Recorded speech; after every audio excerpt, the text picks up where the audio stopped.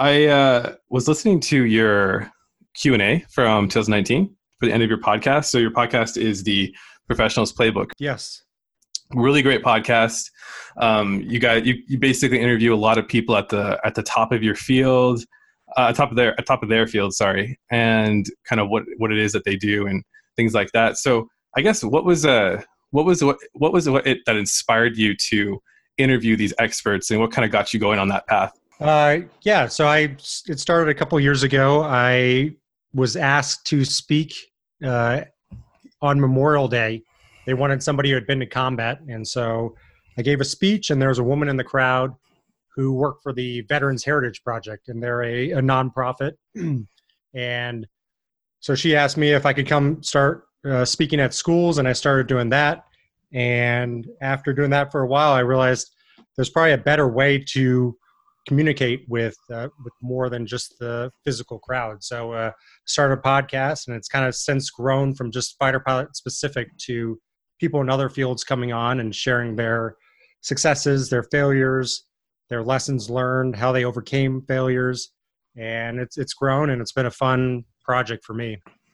I think that's really cool that you're doing. I mean, you have this very intensive career where you're doing all the stuff that you do, right? Which I actually, are you teaching right now too? Is that what's going on as well as along with the fighter pilot stuff? I am teaching new pilots here. So I teach pilots who have come from pilot training or fighter pilots who've flown the F-16, F-15, F-22 who are transitioning into the F-35. Okay. And that's primarily what you're doing right now. Yeah, that's my main job. Podcasting is just kind of a hobby. Right. Yeah. But I think that's awesome that you're doing that. And then you also have time for this sort of creative hobby on the side. I think that's really cool. And you actually did a podcast about creativity and how being creative can actually help you in other fields besides just the creative ones, right?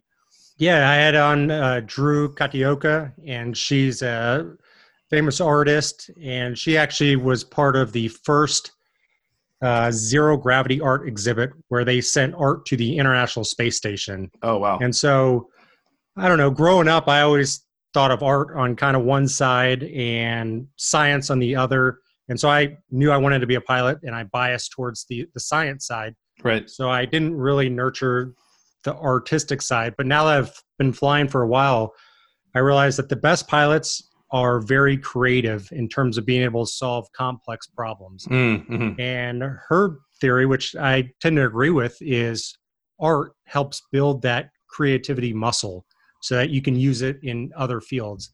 She put it a lot better than I did, but I think she said that art is like a double shot of espresso for your creativity. Yeah, I remember that. Yeah. So did you study science at the academy, or what did you study? I did. I studied systems engineering. So bringing different sciences together is kind of, or engineering wise, is kind of my, what interests me. And it's kind of similar to flying. When we fly, we have a bunch of different variables that we're trying to balance. And that's what a systems engineer does. It's like a car. You could have if you want a car to go around the track as fast as possible, you have to balance the engine size with the brakes, with the suspension. So you have to kind of balance all those variables to make the sum more than just the parts. What is the reason for why you're really drawn to this sort of people at the top of their fields? What is it about that inspired you enough to want to create a podcast around it? Well, at least in my field, the fighter pilot world, we get to do a lot of training and we get taught a lot of interesting things, but most of that knowledge stays within the field. And for no other reason than I think all of us are busy. And I think other fields are similar to that. Doctors, lawyers, scientists, they all have been trained to do some amazing things. But just because they're so busy in their profession, they don't get a chance to share that with the outside world. Yeah. And so I think a lot of these professionals, they've made it to the top of their field. So they know kind of those keys to success. And it's amazing how similar some of them are. And I wanted to find a way to share that with the audience. And do you find that you learn a lot of things yourself as you're talking to these people about? Oh, absolutely. Yeah. I probably learn the most. And so as a fighter pilot, if you ask any fighter pilot where most of the learning happens, it's in the debrief. So we'll go and we'll fly at like an hour-and-a-half sortie with our hair on fire, trying to make thousands of decisions. But then afterwards, we'll debrief this 1.5 hour sortie for 2 to 6 hours. And we'll go through every decision that was made, and we'll spend 90% of that time on the 10% that didn't go well. So we're not really patting ourselves on the back and having beers. We're going through everything that went wrong. And we'll listen to a radio call for 10 times to see what we should have done. And so this podcast is similar. I'm trying to find those lessons learned. And yeah, I write down things I learned from each podcast episode to hopefully use that in my toolbox. And it's gotten a great reception. It was I think called one of the top podcasts 2019. Did you do a lot of work to market it and promote it, or was it mostly by word of mouth? Yeah, I did a lot of work on Instagram. So it was tough. So I've kind of kept a low-key social media profile until about 1.5 years ago. And then we started ramping that up. I didn't have an Instagram account. I didn't have a Twitter, none of that stuff. But I knew I wanted to start this podcast. And so that required social media marketing.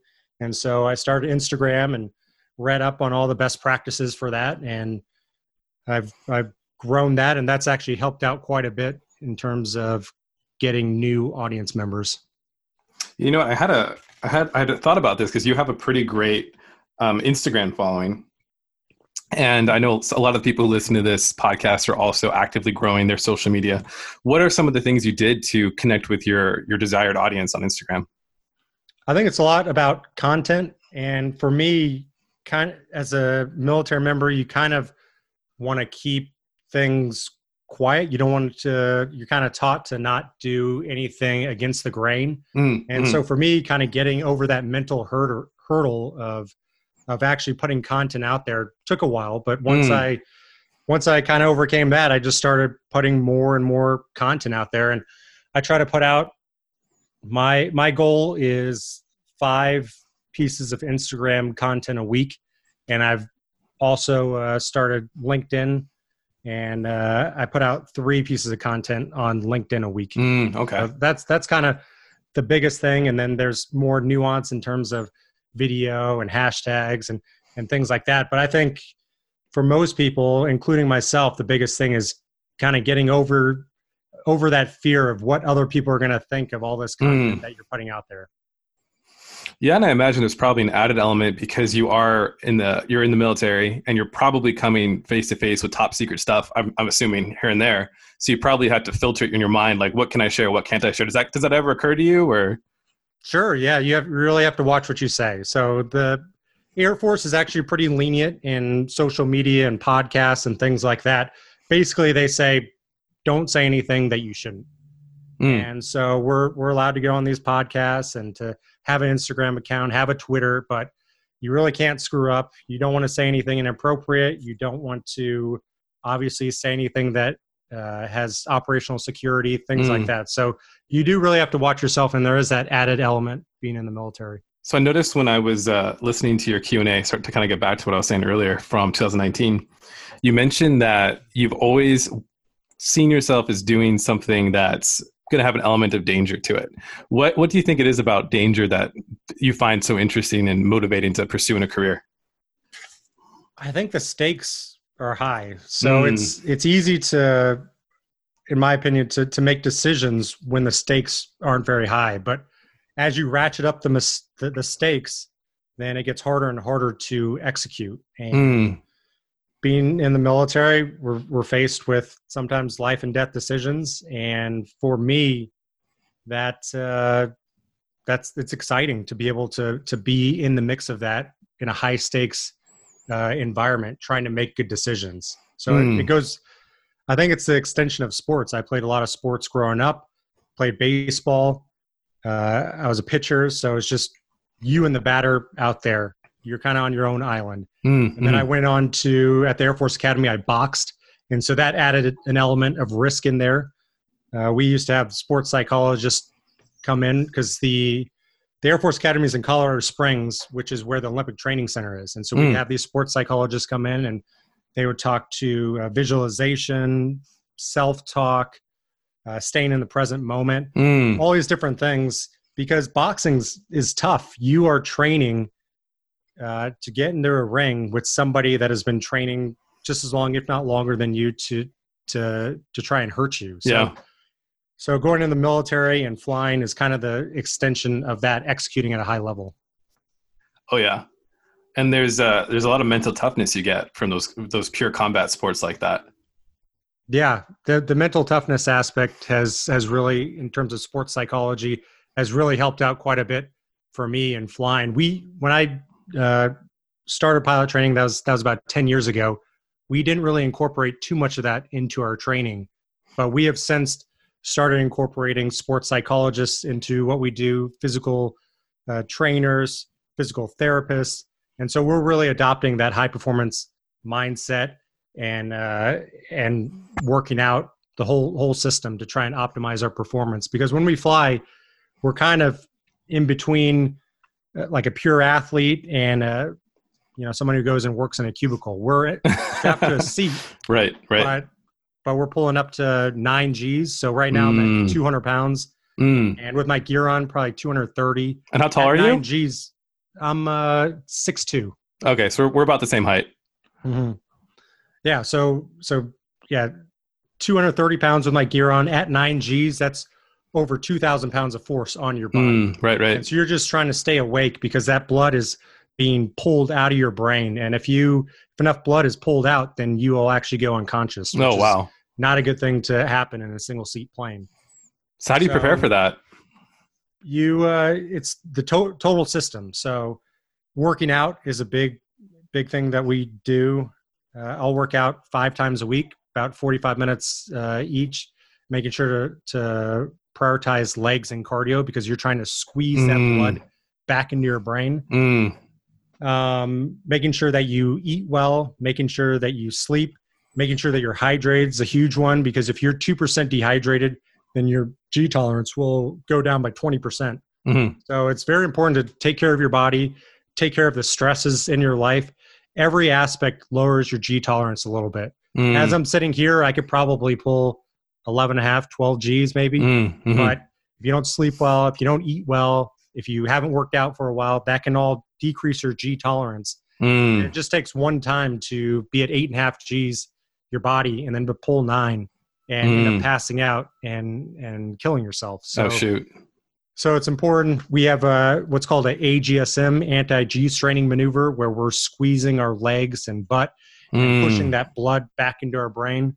We also wear a G suit, which also helps squeeze the legs.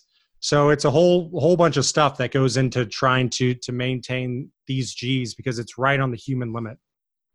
So with all that athletic side of it, is there an age that people usually say, okay, I'm at the limit of what I can do physically to be a fighter pilot, or can you do this at any age, or what does that look like? So I guess the oldest you can join pilot training would be 33 years old. Most people who join are in their early 20s, and most careers last 20 years because it's real taxing on the body. Right. We're having a lot of men and women who have neck and back issues because of all this force. Just on your neck, it's probably 135 pounds at 9 Gs. So that's a barbell and 245-pound plates on your neck under G. So it's not great for longevity. I am going to be joining the reserves at the end of this year, which will allow me, if my body can make it, to fly into my early 50s. Okay. It'll allow me to fly for the next 15 to 20 years if my body can take it. So we'll see. And you have a kid on the way, right?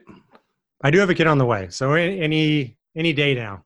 Okay. And is that changing your mindset a little bit on danger, or are you still feeling the same way?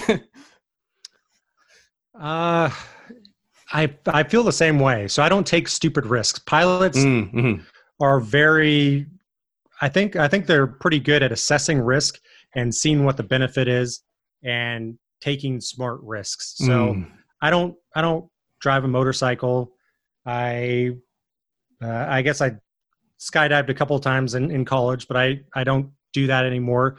Flying is what I enjoy doing, and I think I'm good at, and I can actually help people on the battlefield. So it's something that I'm passionate about, and that's worth the risk to me. But I don't take unnecessary risks. That's one thing that's worth it. And we'll have we're pretty good. We have a operational risk management tool. So all that stuff, whether you have distractions at home, whether it's a complex mission, whether the weather is bad, all these things add up. And so every time we fly, we will update this ORM spreadsheet. And if it's too high, then we won't fly. So I think we're really good at assessing risk and not taking unnecessary risk. So have you given any thought to what you're going to do once that 20-year career is over? I have not. So I'm 11 years into my career at this point. So joining the reserve, so active duty, normally your total career would be 20 years. By joining the reserves now, I will be able to extend that to 28 to 30 years. But that's still pretty far off. I really enjoy podcasting right now. I find getting the word out is pretty. It's fun to find ways to do that. So that's kind of my hobby. And as I join the reserves and pare back my flying, I'll probably ramp that up a little bit more. Okay, but you have 4 air medals, right? I do. And what does that mean exactly? Air medals you get for the number of missions that you have flown. So I've flown 82 missions in combat. And so there's a whole bunch of different things, but for the ones that I got, it was every 20 missions you would get an air medal. And so I guess what is that feeling like then of being in active combat? Is it like, what's that? Is it like a total thrill? Is it super scary? Or what does that feel like? A lot of mixed emotions. So it is, we train so much. Like I said, we will debrief an hour sortie for 2 to 6 hours, and you'll do that for years and years and years. And finally getting the chance to go to combat it's a surreal experience because you put in so much time. Some guys put in 10 years, 15 years before they get a chance to go into combat. So for one, you get to start executing what you've been training to for your almost whole life. So that's pretty awesome to be doing. But yeah, there is an added risk element. These low intensity conflicts like Afghanistan, Iraq, we're not taking the losses that people in the first Gulf War did, people in Vietnam, people in World War II. So we are not taking anywhere near the risk that they are. But being the guys on the ground, some of them are. So we would be supporting special ops forces that were doing clearing ops, and we'd be flying overhead and dropping bombs and helping them out. So it was immensely satisfying to be able to help those guys on the ground out, especially when they are in tough situations. But there is an element of risk. So I strafed 3 times, and on the third time strafing, I could see AK-47 rounds being shot at me. So there's a little bit of risk strafing there. Using the gun. We typically use smart bombs and laser guided rockets, things like that. But as a last resort, if we've used all that ordnance, we have in the F-16 M61 Gatling gun. So 6 barrels. It can shoot 6,000 rounds a minute. We only carry 500 rounds, so you can burn all your ammo in 5 seconds. But you get a lot closer than when you're dropping the smart bombs.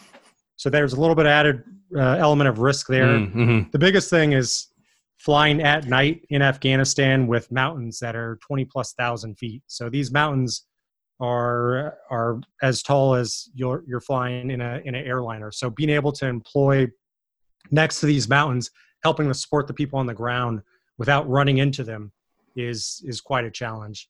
And then you're also in a single seat jet. So these F-16s, they were designed in the 70s.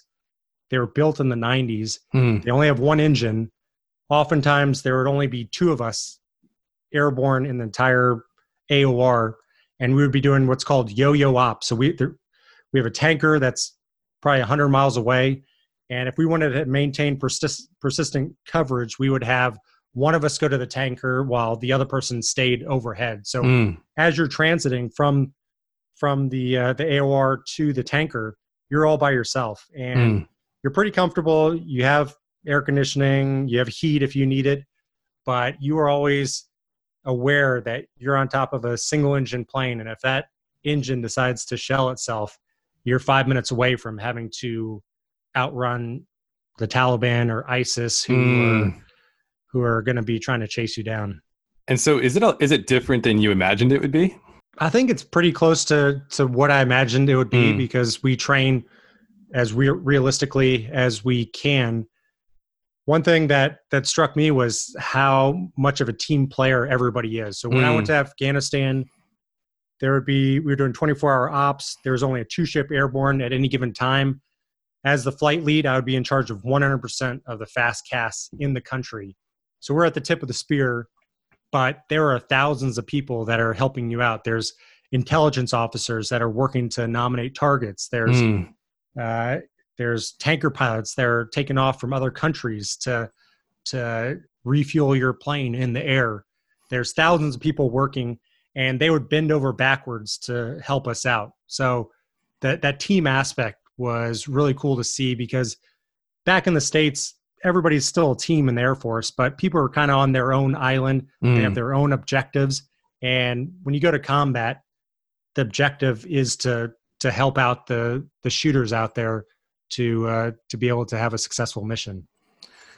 I imagine there's also probably, before you get into doing all of this stuff, there's probably also a lot of competition up front, right? Which I don't know, does that may or may not encourage like collaboration and teamwork up when you're training to become, even just to get into that fighter pilot spot, right?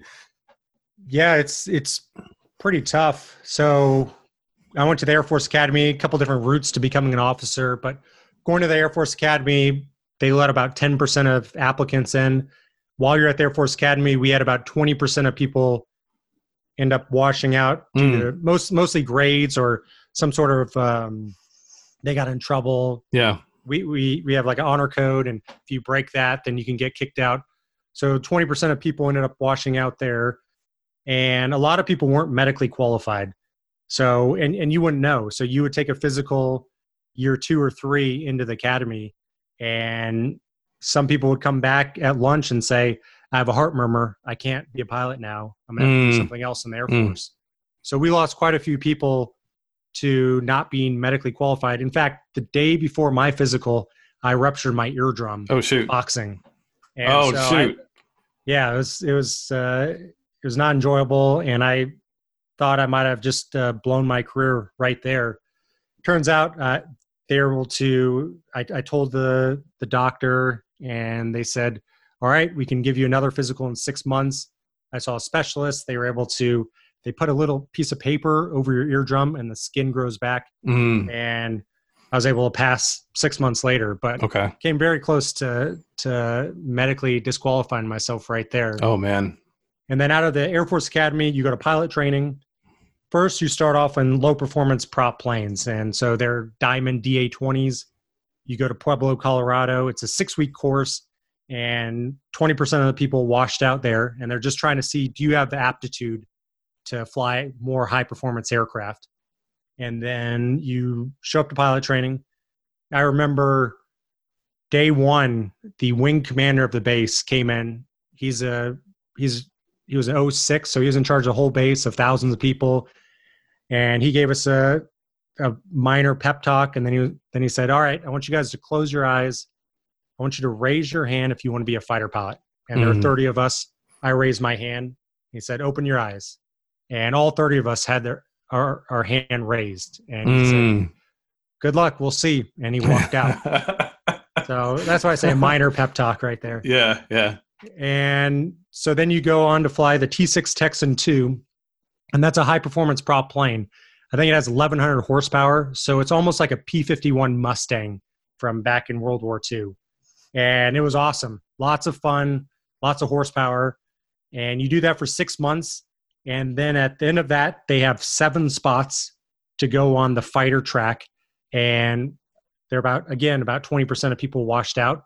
So about 20 people went to the tanker and the transport route, and they would fly more Learjet type planes for their training. We went to the T-38 track, the 7 of us that got selected for that, and you fly the supersonic jet trainer that was designed in the 50s. So it is very, very aerodynamic in order to go supersonic, but it's very, very underpowered. which means that it's very tough to land at low speed. It's called a lawn dart because its wings are just so small. And so you learn how to fly on that. Another 6 months there. And for my class, at least, there are 7 of us that went into that. And I think 3 or 4 got selected for fighters at the end of that. So wow, it was stressful. It was tough, but I mean, I had a blast. I loved sports growing up. I did not love school, even though I did okay at it. I didn't really find my calling until I was flying. It was pretty cool to be graded by how well you flew.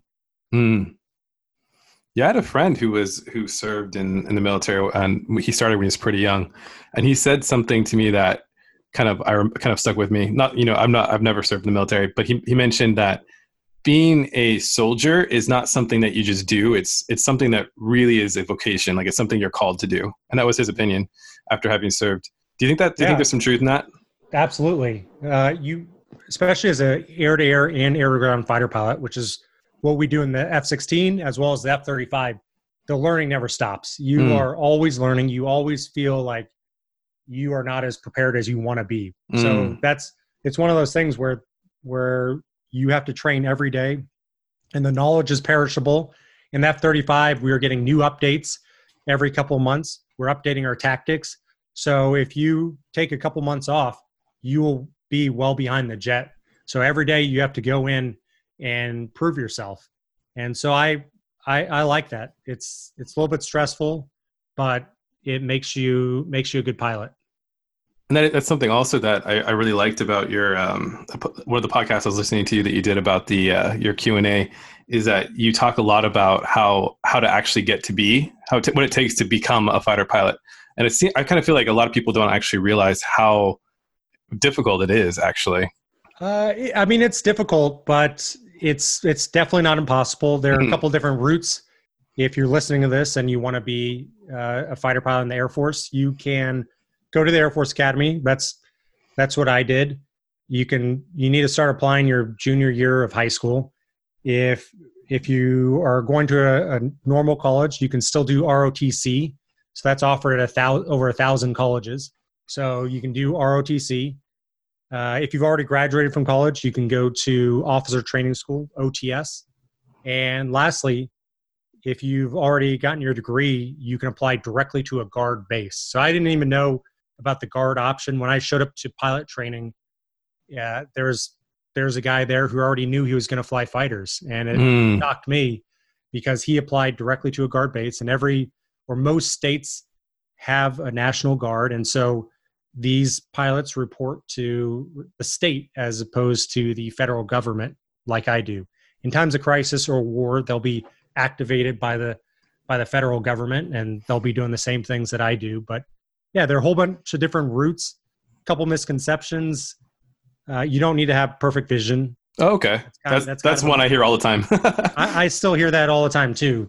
In fact, my father wanted to be a fighter pilot when he was younger. This is way back in the day, but his eyes weren't good enough. Okay. So your eyes need to be correctable to 20/20. So okay. I would say about a quarter of the pilots I fly with glasses. One thing you don't want to do is you don't want to get LASIK or some sort of surgery before you enter the Air Force. That can actually disqualify you because the Air Force really wants to make sure you're doing it the proper way. So yeah, you don't need perfect vision. Right now, the age limit is 33 years old. Those are probably the 2 biggest questions I get. Do I need perfect vision? And what is the age limit for becoming a pilot?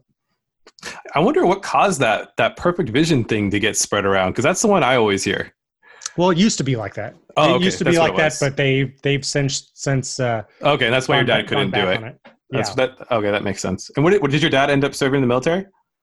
He did not. He went on to serve in the Department of Energy as a physicist. Oh, that's really cool. Mm-hmm. So my brother, he's in the Navy, so he's flying Superjets. Oh, okay, really? Yeah. Unfortunately, we haven't gotten a chance to fly against each other. I'm still waiting for that day. Older brother or younger brother? Younger brother. Oh, okay. How much younger? 5 years. Okay. And how old are you? I am 34. 34. Okay, nice. What's something that people often get wrong about you, that you feel people get wrong about you? I think as fighter pilots, we can have a reputation of kind of being kind of that, I guess it was probably went back to Top Gun. Yeah, I was going to say Top Gun. Kind of being arrogant and being self-centered, that kind of thing. But as I've become more experienced as a fighter pilot, we are in charge of these missions that we go out. And so when we go to Red Flag, we'll be in charge of 75 aircraft, and they'll be from all different fields. So we'll have F-35s, we'll have F-16s, we'll have bombers, we'll have transport planes, we'll have space people, we'll have cyber people.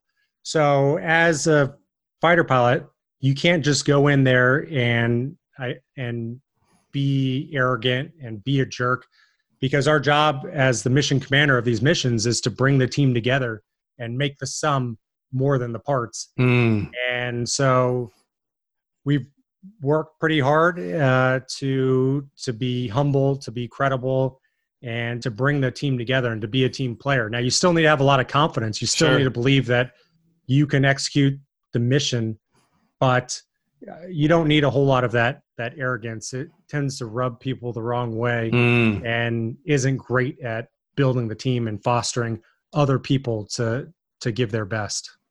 It definitely seems like you have to be a pretty special kind of person. Like, it's not just about, like you say, showing up and being cocky. It seems like you have to really have a really solid foundation to excel at this. Yeah, and the best people the best pilots that I know, as well as the people I've had on the podcast, astronauts and Thunderbirds, they are all extremely humble. And I think the more you learn, the more you realize that you don't know it all. So as an instructor here, we have new people coming through. We try to instill that on the new pilots, that you need to be humble to be able to get other people to buy into what you're doing. I think that's super cool. And you seem like a very humble, very even-tempered kind of guy from your podcast and talking to you now. So that's awesome. Well, having equanimity is important too, especially for us flying. So you kind of, when you're going on a mission, you don't want to make emotional decisions. You want to stay even keeled, because oftentimes you are the most removed from the battlefield. If you are supporting JTACs, those are specialized soldiers on the ground that can call in airstrikes, oftentimes there'll be bullets whizzing over their head. And so you can kind of be at the 15,000 foot level, making the good decisions up there. Because at the end of the day, that's what we do as fighter pilots. We make decisions, and we'll make thousands of decisions each flight, and you're going to make some bad decisions. And the important thing is to not let the train go off the tracks. Making bad decisions, that's fine. Nobody's had a perfect flight ever. So you're going to make bad decisions. Just accept that, keep moving forward. And then in the debrief, now we can dig through everything and see what we can do better next time. Yes, that's one thing that's coming back to mind now as I'm thinking about this, is that you actually mentioned that it's not just to become a fighter pilot. People come from all sorts of different backgrounds, right? Like in terms of academics. So like you mentioned that you fly with people who are English majors and history majors, right? Yeah. Any major. You do not need to be to have a technical major. All right, man. So I want to definitely help you reach as many people as possible with your kind of message and stuff. So where can people find you online? Yeah, you can find me at Justin Fighter Pilot on Instagram, and Justin Hazardly, and that's Hazard with an S, on LinkedIn. So those are the two primary ways that I market. The podcast is called The Professionals Playbook, and you can find that anywhere where you listen to podcasts. So those are the primary ways. And then are you on Twitter at all? I'm not on Twitter. I kind of was late to the fight on that. And so I've kind of pared it down to just LinkedIn, to Instagram, and I'm kind of seeing what's going on TikTok. It's kind of the Wild West right now. There's kind of a first mover advantage going on with that. So I'm kind of trying to figure out what's going on there. Dude, TikTok scares me because of the China tie. That's true. That's the thing I don't like about it.